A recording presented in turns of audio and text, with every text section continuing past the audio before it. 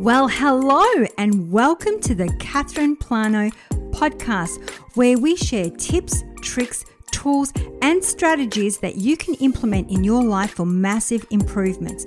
Every week, we have change instigators, compelling creators, and interesting humans who are breaking the cycle of convention and redefining success one mission at a time.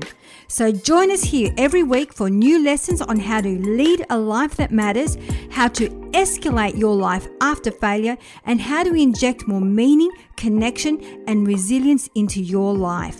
Now let's jump into your weekly dose of practical goodness.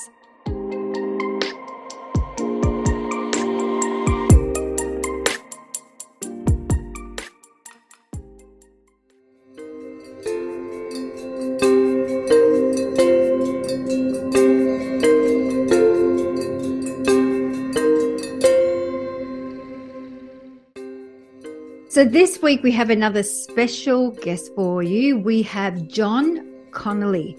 John first founded the Institute for Survivors of Sexual Violence, a non-profit organization engaged in research and development of cutting-edge treatment for survivors of trauma.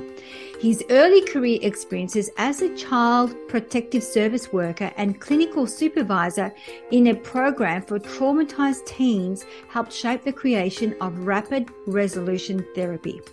John is the author of Life-Changing Conversations with Rapid Resolution Therapy, a book demonstrating that a single conversation can dramatically improve one's life. He recently published another book, Grief is Not Sacred, demonstrating how grief can be resolved in a single meeting. He also developed innovative training programs designed to teach rapid resolution therapy to people looking to relieve suffering. Doctors, dentists, mental health professionals, teachers, coaches, nutritionists, lawyers, caregivers, nurses, business owners, and others have become rapid resolution therapy members with the intention to learn and apply the fundamentals of rapid resolution therapy to themselves and their field. John Connolly is licensed as a clinical social worker and holds a doctorate in clinical pastoral counseling. It's now time to tune into this one very inspirational human being. Enjoy. So today I am super excited about our guest. We have John Connolly, and I'm pronouncing it probably a little bit differently because I don't have the accent, but welcome to the show, John. It's wonderful to be with you, Catherine. I've been so looking forward to it. Me too. I can't wait to get into it. So the way that we start the show, we always love to ask our guest to share their story. So John, tell us, what inspired you to do what you do today? So I got out of college with a degree in history. I was not a good learner. It was hard. It was a struggle. I had to promise the physics teacher I would mop his floor if he would give me a D. A true story. I mopped the floor to get a D. And that way I got out of college. And then I'm finally out of college with a degree in history. And so I'm ready to rock and roll. I'm ready to work. And I started looking through the want ads for, somebody, they want a historian with a bachelor's degree. Nobody wants a historian with a bachelor's degree. So I'm looking and looking. There are all these jobs like being a welder, where you have to know how to weld, or do this, you have to know how to do this. I sat there and realized I finished 4 years of education, Catherine. I didn't know how to do a damn thing. I called my grandfather. He said, "How you doing, Johnny?" I said, "Oh, I'm pretty depressed." And he said, "What's the matter?" And I said, "I have a college degree." And he said, "And that's depressing you?" And I said, "Oh, yeah." I said, "I can't do anything. I can't do a thing. And I've got a college degree and I feel like life is kind of over." And he said, "Well, what did you do in college?" And I said, "Well, I wrote a few papers and took a lot of tests." He said, Did you pass the tests?" I said, "Most of them." And he said, well, here's where to go. And he gave me an address. And I went to this building, and it was a civil service building where you could test for government jobs. And I just started taking tests. And then I got a job. And the job was that I was supposed to protect abused and neglected children, which I had zero experience with, Catherine. Before I got the job, I didn't know there was such a job. So that's how I got started. And so for our viewers and our listeners, let's unpack exactly what you do. Let's talk about rapid resolution therapy. What is it exactly? Well, I went to psychotherapy school, and I tried to apply that. And I tried. I really tried. And it didn't seem to make sense. I remember I was concerned about trauma because I began as a child protective service worker. So there I am knocking on doors saying, hey, I'd like to come in and chat with you and your daughter a little bit. Somebody thinks you're kind of messing around with her. And I thought we'd have a heart-to-heart, the scariest freaking job in the whole world to me. I would drive around the block 4 times until I work up the courage to go knock on the door and say things like that. And so I did that for a number of years. Then I got another job working with runaway, throwaway teenagers in a short-term residential facility. So early child protective, I mean, I'm really exposed to trauma. And then I'm exposed to kind of older kids who ran away, most of them. And, you don't want to see kids run away and live on the street. But for these kids, it was probably the best thing they ever did because they ran away from stuff that was so horrendous. And I got to really notice what can happen to people and how what can happen to them can be causing them to then later be troubled. And I remember calling up a friend from a graduate school and say, I'm having these people, well, after I got into practice, I said, these people are coming in telling me all they've been traumatized and stuff. And I think I slept through all the classes on that. Did you stay awake? Can you give me the notes? And he said, John, they didn't have any classes on that. And I said, well, what the heck am I supposed to do? He says, well, you're supposed to go to postdoctoral programs. So I went to a postdoctoral program, and that started to make sense. They told me that the reason people continue to be troubled about things that happened that were bad was because when they were happening, they didn't have time to feel and express their feelings. That makes sense. I mean, if somebody's getting raped, but they're focused on not being dead, not on getting in touch with and expressing feelings. So they told me the problem people are having is that feelings got stuck in them. And it was my job to try to get the feelings out of them. And they told me I was supposed to provide what they called a safe place and cause people to re-experience the worst moments of their life as powerfully as possible. I was told if I got people screaming, sobbing, crying, that was good. But they gave me a bucket and said, if you get them to vomit, it's better. I hated it, but I did it because I figured I didn't protect the children the way I should have. I didn't protect the teenagers the way I should. I was a walking mess of guilt. So I said, I hate this job, therefore I should do it. And I did it and did it and did it until I realized what I was doing, I didn't think was working. And if anybody got better, I figured it was in spite of me.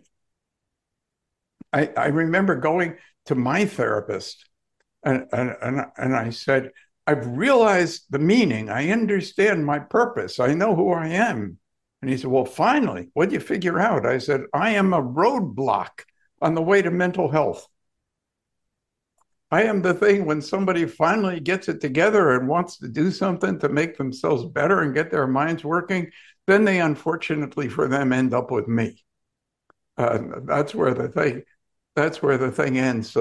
So that's where I was going, and I didn't know what I was doing, and I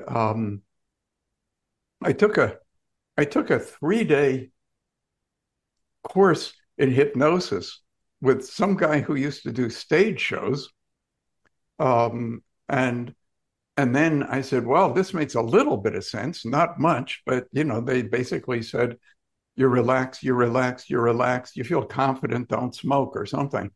And so I figured, I guess I can do that. You relax, don't smoke. And and there I was, and I'm in practice for 2 days as a hypnotist.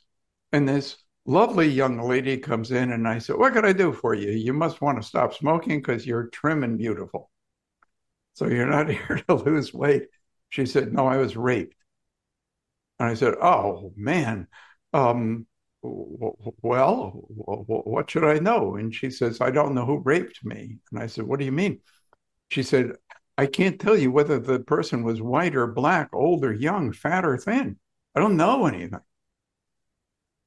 And she's so freaked by the whole thing that she didn't know it, Catherine. And it was troubling her, one, because it made her feel like an idiot with police saying, well, tell me about the guy who raped you. Well, how would I know about the guy? Well, he got pretty close, didn't he? Tell me something.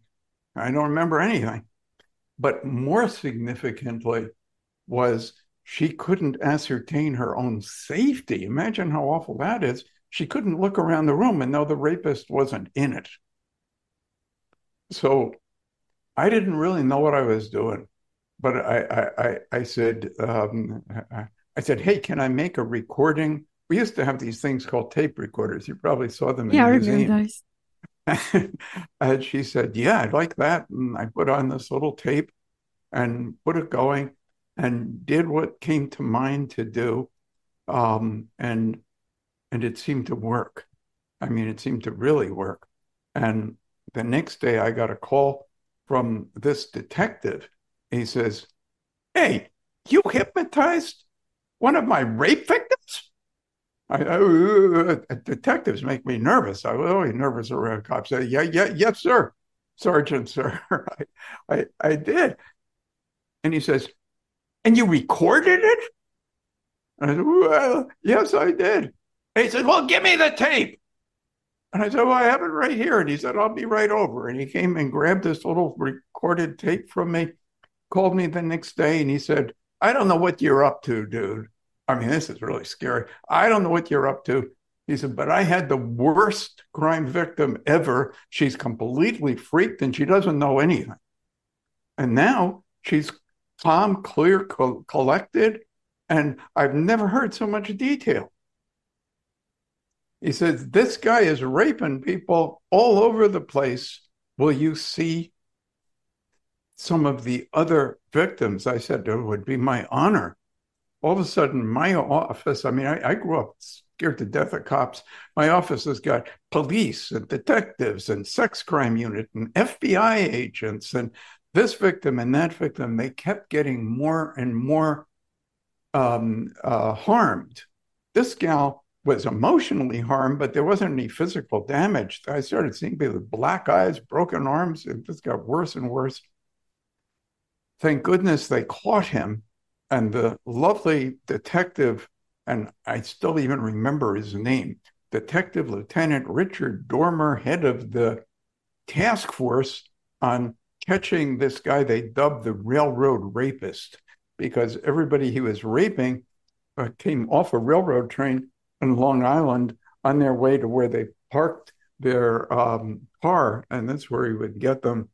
And this detective was so kind that when they had this big press conference, because this was big deal news. I mean, this guy was big deal news, and they had a press conference, and he said, we couldn't have done it without this young guy who did some hypnosis and helped us. And all of a sudden, the phone was ringing off the hook. You couldn't buy that kind of advertising.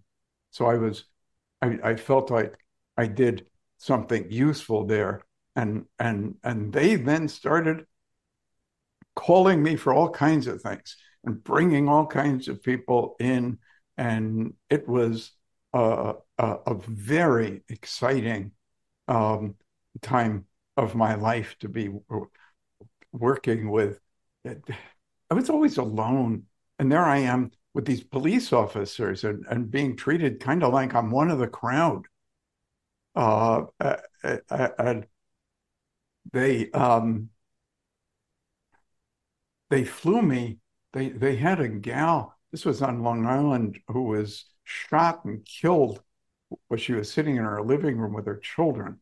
Um, and this detective wanted me to fly to this other state and talk to this fella that they think might have sold the weapon to the guy they thought did it, who was her ex-husband.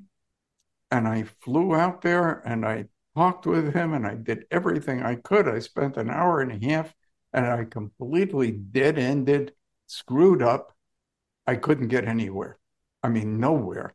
This detective was enraged. He's driving me back to the airport like an angry 16-year-old. And I said, the detective, sir, was he married? Is he married? And he said, yeah, so what? I said, well, I'd like to meet his wife. And the detective says, well, his wife didn't sell him the freaking gun.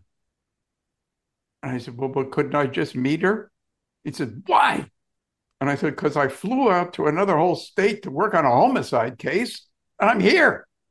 Bring me to his wife. He did. Everything worked perfect. I mean, perfect, unbelievably perfect. She says, well, I don't know. I don't remember him. I don't like guns.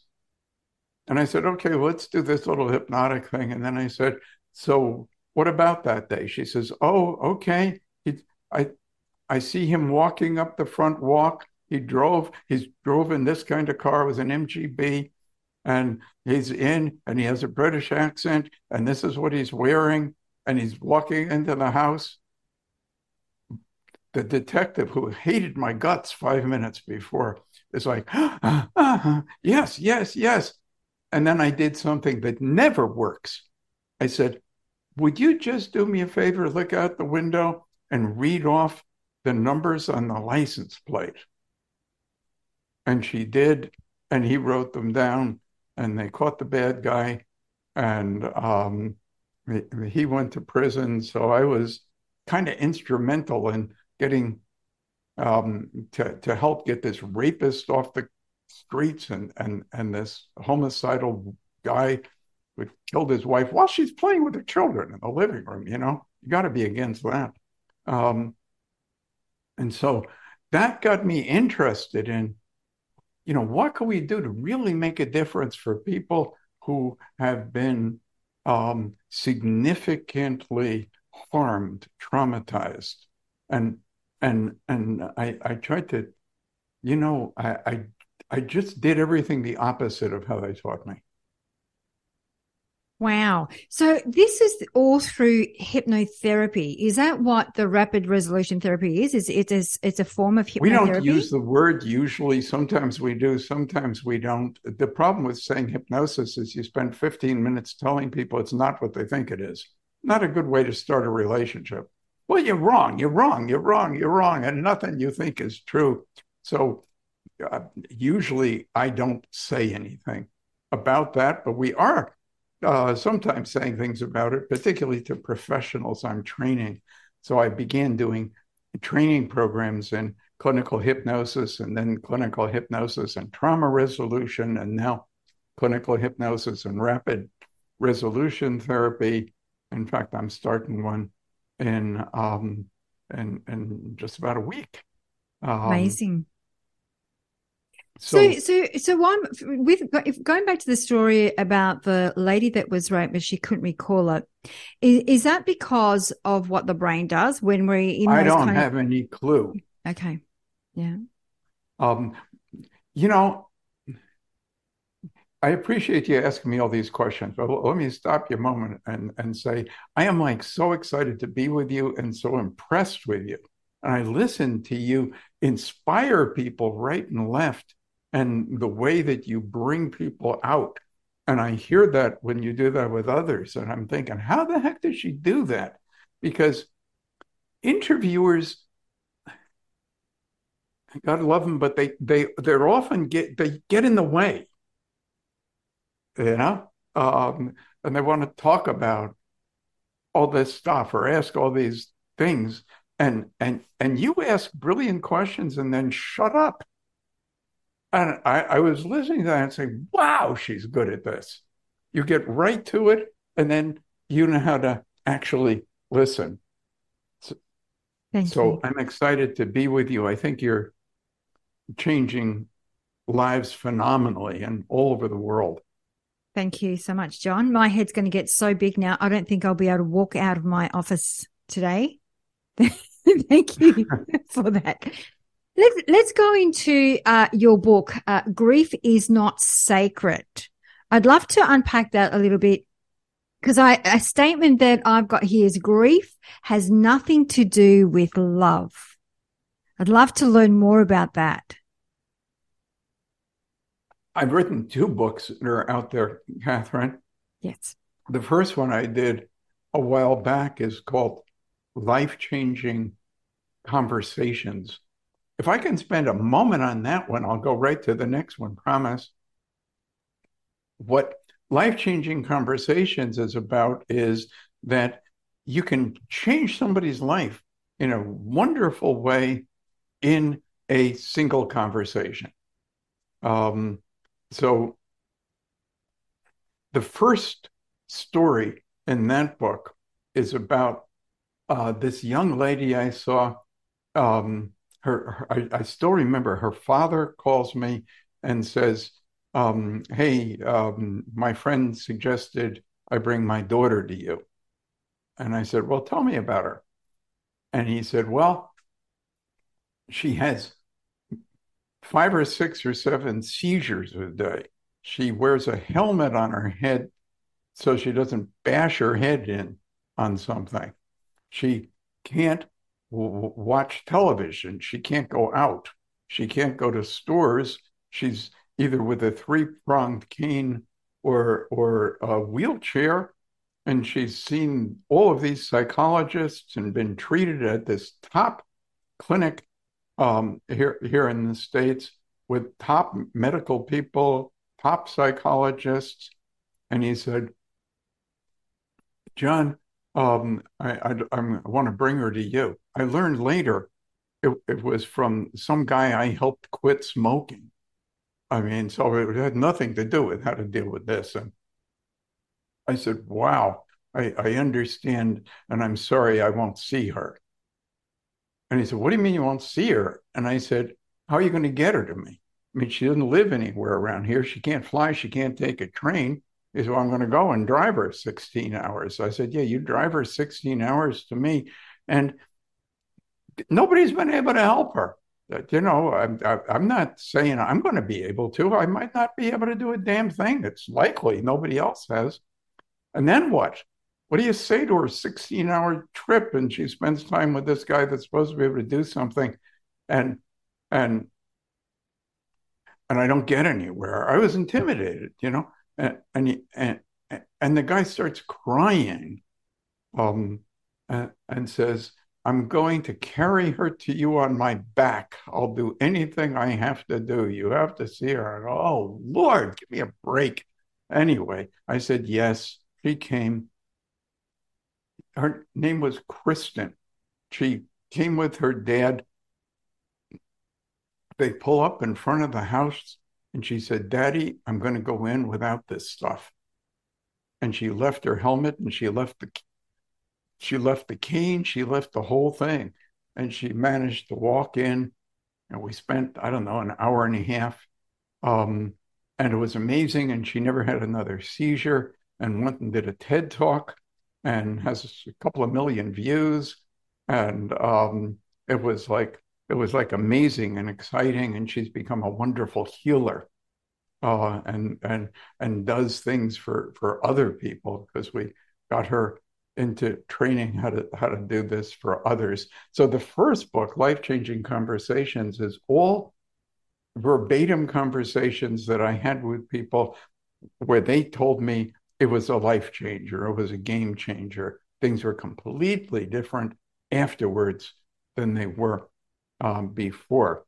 And blah, blah, blah. But now I'm going to be courteous and answer your question, which I haven't up till now, and say, grief is not sacred. Here's what I got interested in. I started looking at the descriptions of all of these books on grief.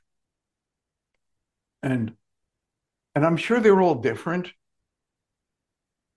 but they all seem to, in the description, say the same thing, which is if you're grieving, you need to do that, and it's really okay that you're not okay. And people might tell you that it's not okay for you to not be okay, but it is okay for you to not be okay. And the fact that you feel crappy is a testament to that you're a loving, feeling, caring human being. It's all right to not be all right. And I looked at that and I said, well, sure as hell ain't all right with me for people to not be all right. That gal, by the way, I was just telling you about, that was grief that had to do with her sister being run over with a drunk driver. And that's what caused all the seizures and all the other stuff. So I thought, people don't have to. It's like everything I learned in school. And then when I was learning around grief treatment, it seems to me that the mental health industry seems to say that the reason people feel bad is because they haven't been feeling bad enough. That's certainly what they said to me. So when I was trying to learn how to deal with trauma, I learned how to be good at getting people to feel miserable. And I guess somebody might have gotten better, but it was sure as hell in spite of me, not because of me. And then I took another whole entire look at it that was basically, people say, how do you learn to do what you came up with? And I said, I just tried to remember everything they taught me and do the opposite. And so grief is not sacred is again demonstrating how people can overcome debilitating grief, pathological grief. I just met with a gal a couple hours before meeting with you from Australia. It was exciting. And she'd been grieving for 7 years after her beloved mother passed from cancer up until today. And now she's not. I mean, she's totally not. And that's what the book Grief is Not Sacred is designed to teach people how to do for others and benefit from themselves. We've got another one in the works. It's going to take a while to come out, but it's a comic book on grief. We need more comic books on grief. I'm curious, why comic books? Oh, because I like to look at pictures and see colors. Okay. And I met this amazing artist, and she said, what do you want to do next? And I said, well, maybe something else on grief. I said, that was a pretty heavy book I just wrote. She said, what do you want to do next? And I jokingly said, a comic book? Next thing I know, she's sending me all this amazing artwork. And I say, oh, good Lord, I'm writing a comic book about grief. And we're writing a comic book about grief. And it's designed to read the comic and get over the grief, because you don't have a right to feel crappy on my watch. We want you feeling good. And so does the person who you love. Yeah, I love that. So, and it's one of those things that I find that people either don't want to admit to if they're feeling it, or don't want to experience it. And it's one of those things that I hear quite often. We've even had some guests on the show that talk about and there seems to be a lot of it. I don't know about you, John, if you're seeing it, but there's a lot more talk about grief and trauma and, who's really leading your life. Is it really truly you, or is it your trauma self? Is it really your grief that you haven't expressed, or is it really your lighter self, or your I hate that stuff, Catherine. Because all of those questions are designed to get people to be introspective and figure themselves out. And people who go to therapy are generally bright people who are trying to figure themselves out anyway. And if they haven't been, they go to the psychotherapist who encourages them to try to figure themselves out. And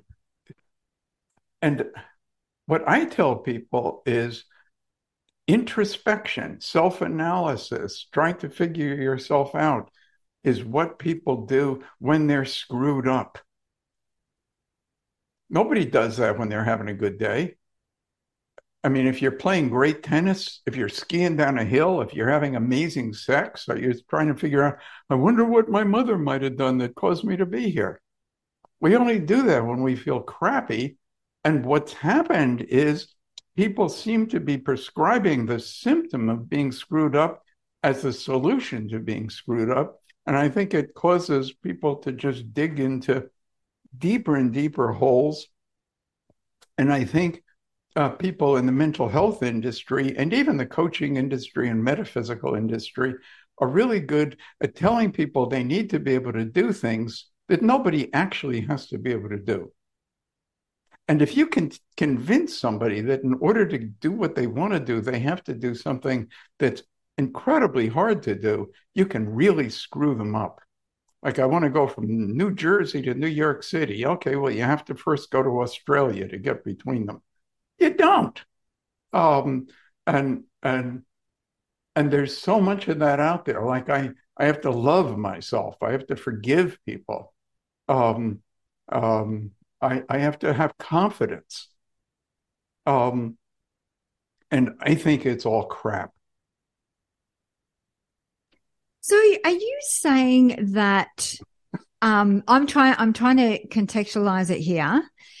So you saying that when something comes up, so let's say, and it's true, I agree with what you're saying, you don't do a self-inquiry or do a deep dive into your psyche unless you're actually experiencing something. So I do agree with you, because if you're on a high and you're having a great time, you don't assess that.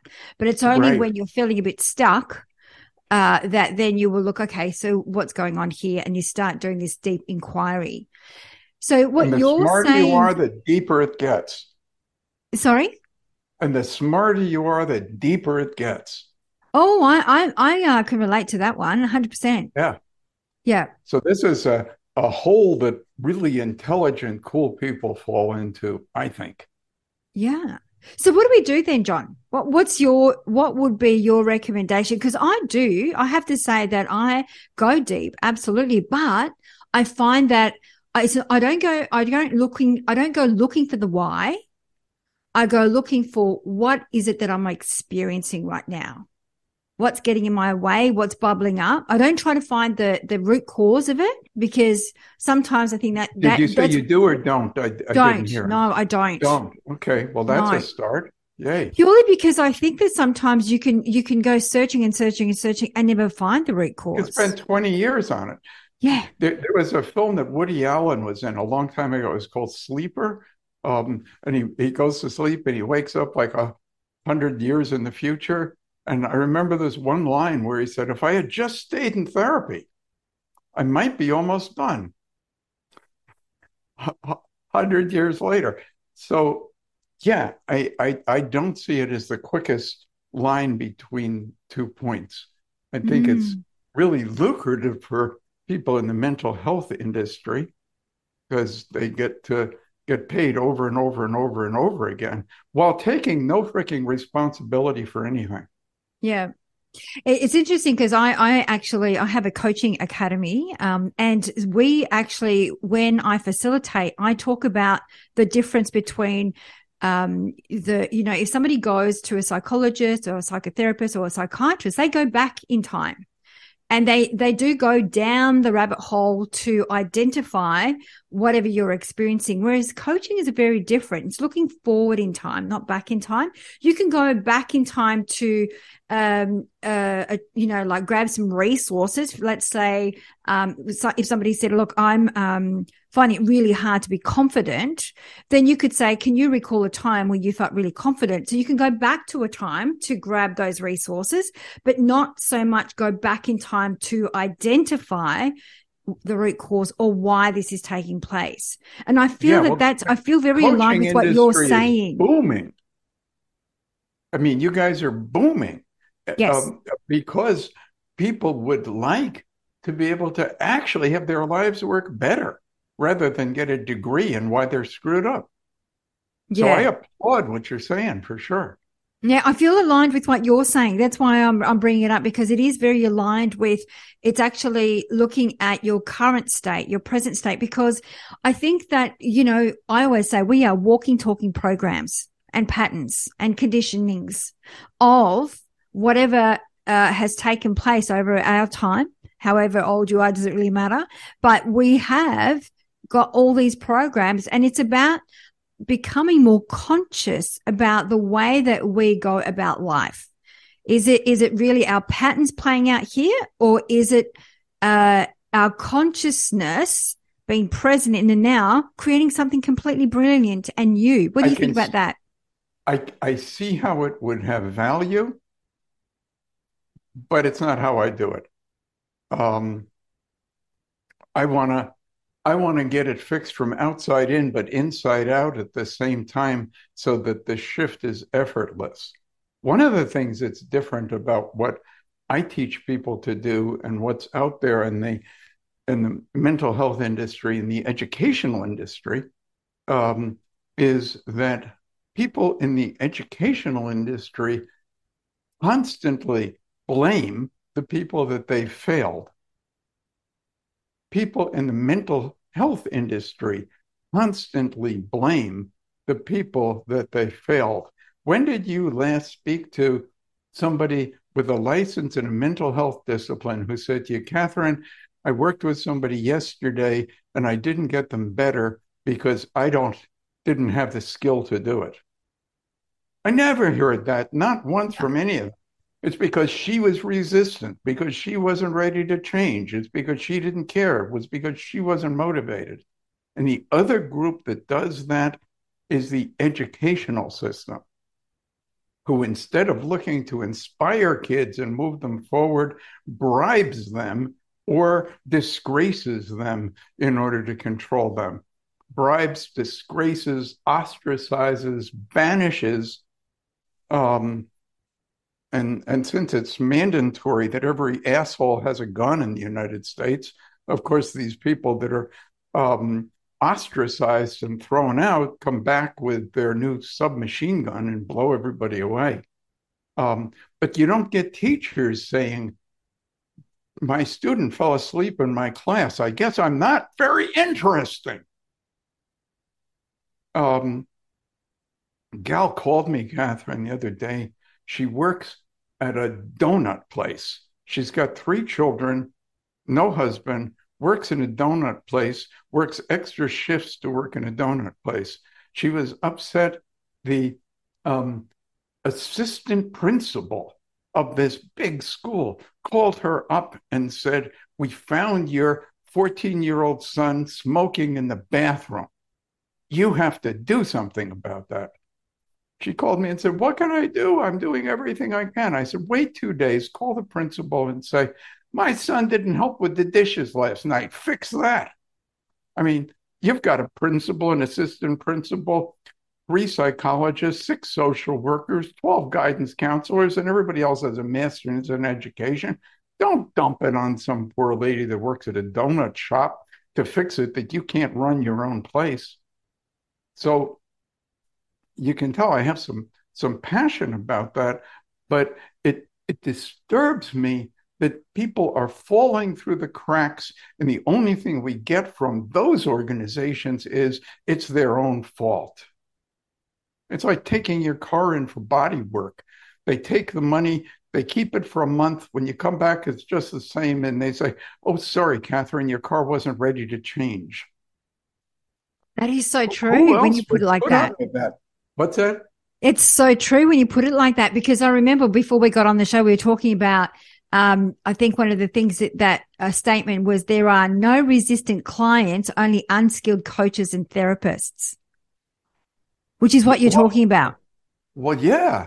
I mean, why would this whole notion? I'm going to come to you. I'm going to make an appointment. I'm going to spend my time with you. I'm going to pay you because I want to screw it up and not get better. Ha ha. And you, who's doing that? It's if somebody is in front of me and interested in getting their lives better, I tell you right up front, it's my job to get you better, not your own. And if I don't do it, I screwed it up. And if I screwed it up, it's because I'm not skillful enough, but I'll damn well find somebody who is. I Um, love that. but you don't hear that much, do you? How many No, times? no, no, you don't. And but the thing is, I guess even for myself, if from my experience, if I'm not able to help someone, I'll do that. I will say that I think there might be somebody else better for you, and then I would recommend somebody that we could assist them. If I feel a level of resistance, I don't go, the resistance comes from the coachee. It's me. It's what I'm doing that they're not aligned with. I think that gives you tremendous extra power. Responsibility provides power. Mm. Um, Power causes responsibility. I mean, they go hand in hand. If if you're in an elevator and you're a cardiologist and the person seems to have a heart attack, I think you have some responsibility. If you're a poet, not so much. Um, and so I think it's a really good idea for those of us who are dealing with coaching or mental health or any kind of people change business, including metaphysics, which is a whole other thing that's out there blaming people for not getting better. I mean, in a woo-woo spiritual sort of way, but still blaming people for not getting better. Oh, you were resistant, you didn't accept their path or something, or listen to your guide. How about I screwed it up for you? I didn't have the skill. I apologize. You're a cool person. Let's find somebody that knows what they're doing for you. I apparently didn't. I love that. And that takes a lot of courage to be that accountable too, because it's so easy to blame others. I think so. Mm. And we don't blame ourselves because if I don't have the skill, I didn't have it. It's not because I didn't care. I just say I didn't have it. It's like I didn't have the height. It just Mm. is. Yeah. And I look to acquire it, but I don't look to. I mean, think of what they do in school. Mm. They, they they don't try to make what they're saying interesting. They blame the student for falling asleep. I bet you've done some public speaking. If you're doing public speaking and the audience is falling asleep, do you write to their parents?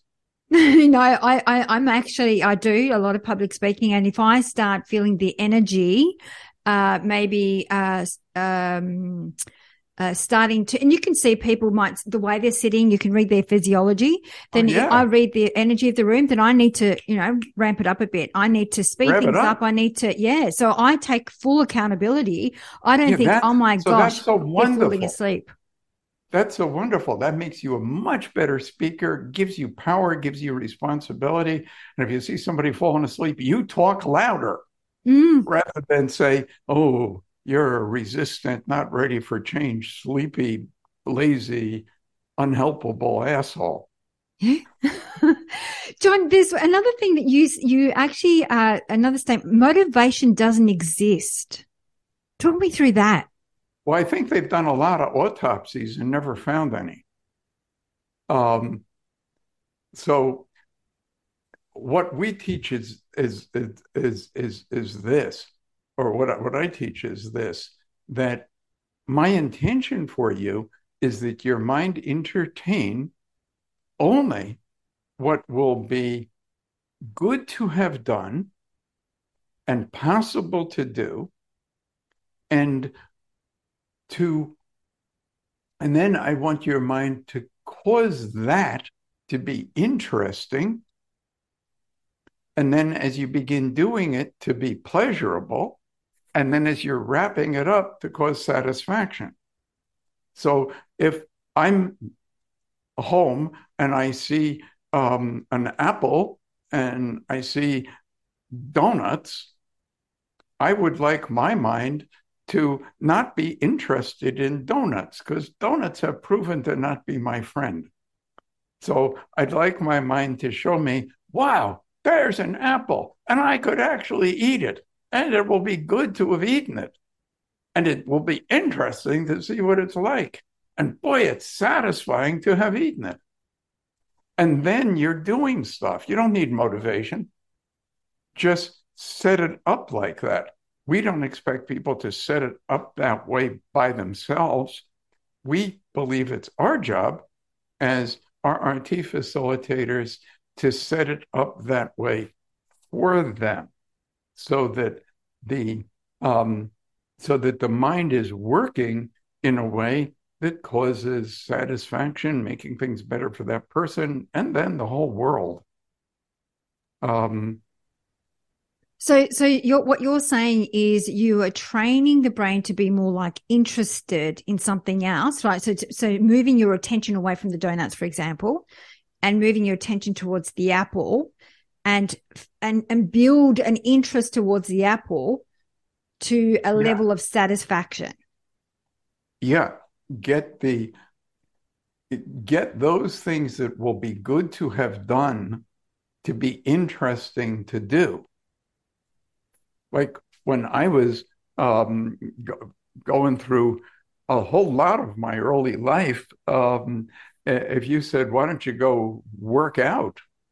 I would say, well, you mean just lift things up and that'll make my arms sore. That doesn't sound very interesting. I was a kid picked last in gym class. When the teacher wasn't there, they picked the girls first. And I know now that would make sense, but back then it wasn't supposed to be happening that they picked the girls before the boys in gym class. That happened to me. Talk about freaking trauma. I don't need to relive that. I need to take a breath and thank goodness that isn't there any longer. And now my mind highlights what would be good to have done. So I know it will be good to have done a conversation with you. And so I get excited and interested about doing it. And then as I'm doing it, my mind is causing it to be super fun for me. And then when we get it done, I'm going to go, yay, and feel really satisfied. And it's not because that came with me. That's not an attribute. That's not my height. That's all stuff we can shift and change for other people. And this whole notion that you're supposed to come to me, pay me, while your job is to make your own self better. That reminds me of going to get my hair cut, and the gal comes over, smiles, and hands me scissors. Cut my freaking hair if you're going to charge me. I love your analogies. It's amazing. One other thing too that stood out for me in some of your statements: empathy is disrespectful. Talk me through that one. You say, "Oh, I've been worried about this," and I go, "Oh, Catherine, I really feel you." That's empathy. I really feel you. How can I feel you? I'm feeling me and thinking it's you. So when we're taught to understand other people by feeling our own emotions and saying, oh, I get what's going on for you. Oh, I really get it. I mean, I didn't begin this way, Catherine. I thought my job was to feel it more than you feel it. I wanted to cry while you cried. I thought if I could just feel bad enough, you'd feel better. Until I watched this Star Trek version where they had this empath and somebody was unhappy. She was really unhappy. Somebody was sick. She got much sicker. Then somebody was really sick and she was dead. And I said, you know what? This empathy thing, I think I want to get on a different pony than that. So I think empathy is disrespectful because I think it's disrespectful for me to tell you that I get you by my own experience. My own experience means I get me. If I want to get you, I better listen to you. not feel it inside myself. So I guess it's even the same. I'm connecting with I understand. You know, when someone tells you, "Hey, I've experienced blah blah blah," and then you go, "I understand." How could you truly understand when you actually haven't been through it yourself? So it's something similar. What about empaths? Because I'm a massive empath. So am I being disrespectful that I'm picking up, and I literally pick up things off people? If I'm facilitating, Oh, somebody's got a Catherine, I headache. don't think you can do anything wrong. I just love you. Yeah, but what about? So you ain't getting me telling you that you're disrespectful. Try something else. I'm not going to say that to you. I think you're respectful, kind. I think you have some innate thing that causes people to flourish. And I think you're changing the world. Oh, thank you. But I am an empath. I do pick up on other people's stuff, and then I'll walk away after a facility with a headache, knowing that somebody else had a headache, or I can actually physically feel people's pain. If you can use that in a way that is going to make you more powerful. I mean, I sort of do that too, but I'm teaching people that the respectful way to understand somebody else is to listen, just like you are when you're talking to me. And just like you would be when you're listening to somebody else. You listen, you don't say, "Oh, I get it," when what you're really getting is yourself. Now, you have sort of also kind of a psychic thing going on where you're getting not just yourself, but that other person. And that works for you. And I'm sure it works for the people that are lucky enough to spend time with you. But I don't think that's what's usually going on when people think they're being empathic. I feel you, baby. Yeah, So keep your hands to the way yourself. that you say that. I feel you, baby. It's so true. I love it. Absolutely love it. There was one thing too, telling people they need to love themselves or forgive themselves is cruel. Well, yeah. I mean, who does that? I mean, there's Eagle, and man, she is really hungry. And she's flying up there and she's looking down, and there's this nice fat rabbit. And she says, "Oh, well, first I got to do some loving on myself, and then I'm going to go get that thing." And by the time she's done loving herself, there's no rabbit. I mean, when people say, "I hate myself," they don't even know what their self is. What they hate is, "I hate how I've been feeling." I don't have to love how I've been feeling, but I think that's me. So when we tell people, "Love yourself," they, well, who do they think their selves even are? What they've been feeling, what they've been doing, or the shape of their ass. Um, and none of those are yourself anyway. And so it's not about trying to love what you hate, which is what people get when you hear you have to love yourself. It's not about loving what you hate. It's about shifting things so that you are enjoying things that will be good to have done. And that's what you have to do. You don't have to sit and love yourself first. I tell people in my class, if you're going to be loving yourself during my class, please excuse yourself and do it in private. I love that. And you know, I have to say, John, I have not come across that. I quite often I hear it's how can you love somebody outside of you if you don't love yourself? How can you Easily. share your heart when I you love you can't? much more than I love me. Easily. Yeah. Yeah, same. I do that. I love other people a lot more than I love me. Well, I think that's wonderful. Do you want to be around people that say, "I love myself a whole lot more than I like you"? I don't want that. I'm glad to be with you. You like me better than you like you. I like you better than I like me. I mean, I'm out. This stuff directs people in, like inside is the solution. I've consulted with all these substance abuse treatment facilities. They get people sitting around in groups talking about how bad their parents were, how their mothers are fault. And oh boy, we blame mothers for everything. If they turn their back, then they're disregarding and abandoning. And if they move close, then they're enabling. I mean, I've seen so many mothers of people who are caught in addiction being tortured by the asinine substance abuse industry, which absolutely never takes responsibility for anything, but just I mean, they're better at blaming everybody else even than the mental health idiots, I think. Um, please go ahead. So what I'm understanding is you work external. So you externalize it for them to work with, not internalize it. Is that right? I think the solution is to be out, not in. Okay. I think if you're going to help people overcome being addicted to methamphetamine, you might tell them to go out and milk cows and brush horses, not sit around in groups complaining about their mothers. Yeah.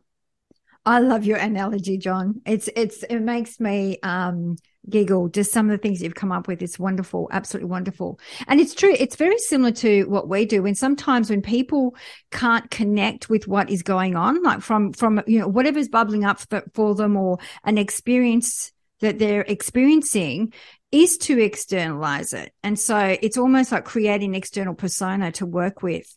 So, I don't really know what rapid resolution therapy is. I think I'm going to have to do your course to understand what it is, but Oh, I would so love to have you. Are you kidding me?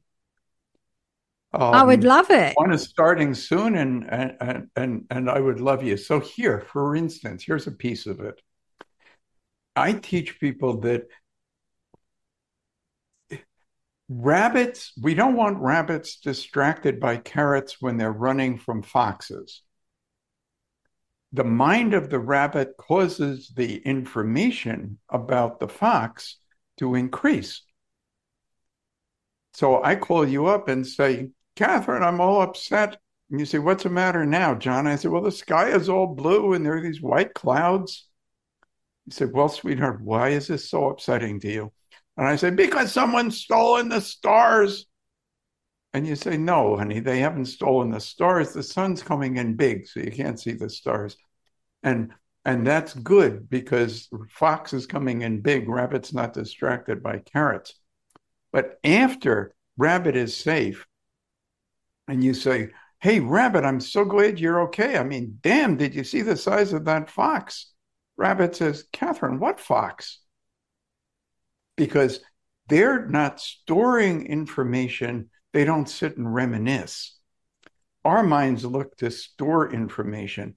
And when the information has expanded, and then our minds add meaning to things, and a lot of people want meaningful lives. I'm trying to get a meaningless life happening for me because I'd like to see what's actually there instead of some color that my mind attaches to it. I want to see the real thing. But this glop of data about the trauma doesn't get processed and is being read as if it's still taking place. I was with this guy and he pulls out this photograph and he looks nervous and puts it back in his pocket. A half hour later, he did it again. The third time I did it, I said, what the hell is that a picture of? And he says, look, and it was a rhinoceros charging. I said, well, what do you keep checking it for? He says, I want to know whether it's going to stop charging. I said, dude, it isn't a freaking rhinoceros. Rhinoceroses aren't 3 inches tall and they're not flat. That's how a rhinoceros looked through a distorted lens from a particular angle at a particular moment. And when somebody is recalling or continuing to be troubled because of experience that they had as a rape, the mind is reading the thing as if it's still happening, about to happen, just happened, all at the same time. And the solution isn't to convince them it is happening so they can sob and vomit like, forgive me, I used to do. Because that's what they taught me. The thing is to give that gal the good news that if you have a pulse, you won. Because the job while being raped is to not be dead when it's finished. And so every man, every woman who went through something like that and has a pulse is a hero. And you know how you see in this country, sometimes you see license plates that say like former prisoner of war and stuff like that. I'm trying to get the motor vehicle department to put out license plates that say, I was raped. I was gang raped. I'm alive and I'm proud of it. We got to get rid of shame. And Yeah. what's exciting to me about um, some of what I see in the community that I'm part of is people are stepping into what they used to call vulnerability, self-disclosure, but in our community, it's called stepping into power. Because when I can tell you, yeah, I did get picked last in gym class, and the girls got picked first. Every one of them, except for one that I think was disabled. I mean, but I feel powerful being able to reveal the real thing. And I find that in our culture, the answer to how you're doing is always fine, other than lately. Now it's become awesome. This guy, I said to him, how you doing? He says, awesome.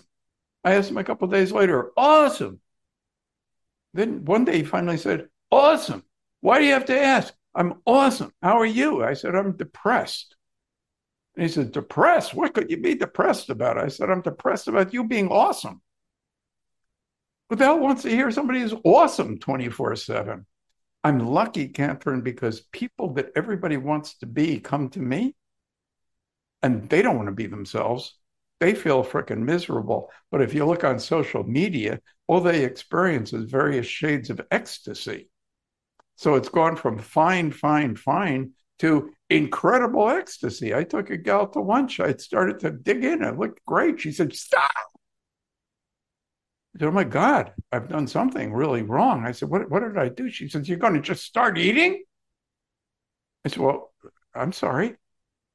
And then she grabbed her camera and starts taking all these pictures of the food that can go out, pictures of food. I'm having an amazing time having dinner at this fancy restaurant. Good grief. She wasn't that happy. I wasn't that happy. We weren't that happy with each other, but you could never tell it from our Instagram page. So So true. all these people feeling good is depressing to me. Yeah, and it's false. I mean, I'm not a big fan of social media. Everyone knows that, but it is one of those things that I think that people look into and then want to be like that, and then they think there's something wrong with them if they're feeling flat or they're feeling down or they're not, happy or And I think that it's okay to be and feel whatever you're experiencing, not good or bad. It just is.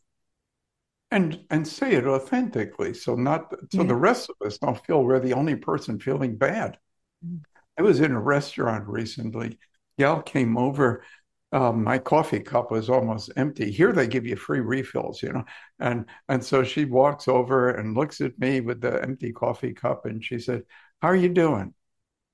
And I said, "Uh-oh, lady, you're going to get it." And I said, ma'am, I am so glad you've asked. I've been wanting to tell somebody all day. You see, I went to the dentist earlier and I thought it was just going to be an easy thing. And you know what? She tells me I have to do all this stuff. It's going to hurt and cost a lot of money. And I see the lady with the coffee pot backing up, faces white, horrified. Finally, she says, stop. And I said, what? And she said, I don't really want to know how you are. I'm sorry, I made a mistake. I just meant, do you want coffee? So, well, then frickin' say that. Yes, I definitely want some coffee. By the way, how are you? Because you don't know how I am. That is so true, and that's it just puts it into perspective, doesn't it? Really, and it's just automatic. People just say, "How are you?" and they don't really mean "How are you?" where they want to find out. It's one of like it's when somebody says, "How you feeling?" Fine, but they're not really feeling fine. I tell people I'm training, don't open by saying, how are you? You might as well say, start being inauthentic and we'll work from there. Yeah. So don't use those words. I love what I'm able to do, which is teach people how to use these processes and get other people better. When I began, we only let people with a mental health license in the room. And I did that for years and years and years and years. till I started noticing all the people with mental health license were saying to me, the hardest part about learning from you is trying to not be affected by the junk I learned when I was in counselor school or social work school. And they convinced me, why don't you let people in who don't have all this baggage? And so we started getting people who want to be coaches and they haven't had all that background. And we get people who are psychologists and psychiatrists taking the training. But I get people who just say, I want to learn this so I can make my own life better, make the people around me have a better life. Nobody's taught how to be good to anybody. Yeah. My friend died when I was in 11th grade. I avoided him because nobody taught me what I was supposed to say to somebody whose father died. I was only taught how to spell guts of worms and dumb stuff. Yeah. And I can say the same thing went through with college and then graduate school and all the way through. I don't remember any class where they told me, what are you supposed to say to somebody whose parents just got killed? What are you supposed to say when your daughter just didn't get on the cheerleading team? What do you do when people are hurting? And my mission is to end human suffering and teach other people how they can do that also. And some of them make a damn good living doing it, and others just like doing it for people they care about. And we have that whole mix together and then have formed a community where people are really there for each other, really there for each other. That's beautiful. With Really skill. beautiful. Thank you, dear. And we will have all that in the show notes. I am conscious of your time, John. So the way that we wrap up the shows, we always love to ask our special guest to leave 3 shiny golden nuggets for our viewers and listeners. And for our viewers and listeners, we will have everything in the show notes. And also you'll be able to look into the rapid resolution therapy courses that John offers, which I'm going to look into myself after this. But Thank over you. to Wow, you. that is such a compliment. You're such a sweetheart. We have a group every week that's free where people just come and talk about what's been bothering them, and we do what we can to fix it fast. That's the shallow end of the pool. Then we have deeper courses for people looking to learn to do this stuff. Beautiful. We have a nonprofit because we want to be able to provide services to people who have been traumatized and don't have resources. That's beautiful, John. Nuggets. I didn't forget nuggets. Nope. I think it's useful for people to have an understanding of stucknesses and then perhaps can unravel some of their own stucknesses. One stuckness that I see almost every time I meet somebody who's stuck is, it sounds like this. I'll tell you about me. I'm lonely, but I can't really connect with people. I mean, I can't start conversations. I'll get so awkward, even if you come to talk to me, much less me try to talk to you. That stuckness we call disappearing present, because there's no present. The person is describing his past in future tense. And if you're describing your past in future tense, you're screwed because your mind is listening to you as you talk about how bad your future is going to be. So that's something we listen for. We don't confront people on it, but we fix it so it's no longer happening. What's another one? Negation. Almost everybody who's stuck comes to me and tells me the way they don't want to feel, the way they don't want to think, and what they don't want to do. I don't want to have this anxiety. I don't want to get nervous when I talk to people. I don't want to get really angry. I don't want to blame everybody. I don't want to be an asshole. But I believe our unconscious mind doesn't understand negation. And if I say to you, hey, Catherine, I bet there's something that you've been successful with your entire life that I could cause you to be a failure with. But wouldn't you think if you could do it your whole life, you could do it for 10 more seconds? Most people say, of course I could. And I say, good. Then let's do 5 seconds. I don't want to take advantage of you. Just don't think of a red-tailed mermaid on a trapeze. That's not fair. You made me think of it. Well, that's what you've been doing. You've been doing all this stuff. And it doesn't mean negative the way people mean it in terms of critical or complaining. It just means a negation. Another one is jealousy. I'm driving along and I see some guy in a Rolls Royce or a Bentley. I might be thinking, gosh, I'd like to be that guy. I want that. Well, okay, John, you can have that, but you got to also have his wife and his children and his body and the whole freaking thing. And you have people coming to you who have Rolls Royces and they're freaking miserable. So do you want to take the chance? No, I don't. Thank you.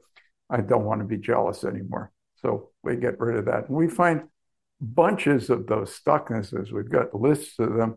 And as people get to understand them, they can bust free from the frickin' thing. And another stuckness, which you teased out of me before, is the whole idea that I have to do things I don't actually have to do in order to finally get better, like forgive people, love myself, like myself, and become confident.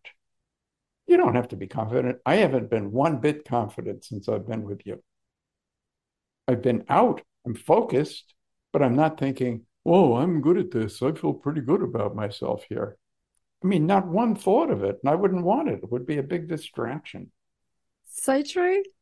So true. I love it. I could keep you on the show for hours, John. It's been amazing to have you on the show. Where is the best place for our family to find you? Well, the 2 books are available now on Amazon. Life-Changing Conversations, where you'll hear word for word what was said to that gal so she no longer has seizures and does TED Talks, or Grief is Not Sacred. And we have them priced super low because I'm not thinking I'm going to be making money with books anyway. Just want to get them out there for people to be reading that. The website is rapidresolutiontherapy.com.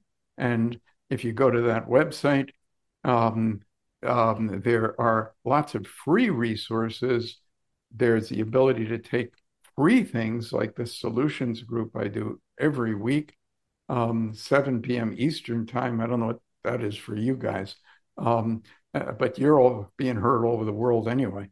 And all kinds of courses that prepare people to sometimes have a really lucrative career, causing other people to have much better lives. I'll tell you, it sure beats working for a living. That's amazing. That's amazing. You're doing great work. Keep doing what you're doing. We'll have all of that in the show notes. John, I can't thank you enough for coming on the show and sharing your wealth of wisdom. You're just such a delightful person. I'm excited. I love this.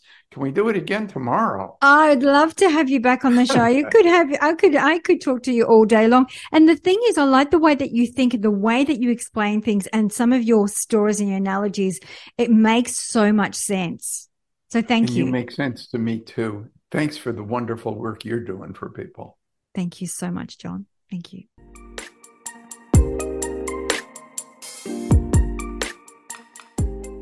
Thank you so very much for listening to today's episode.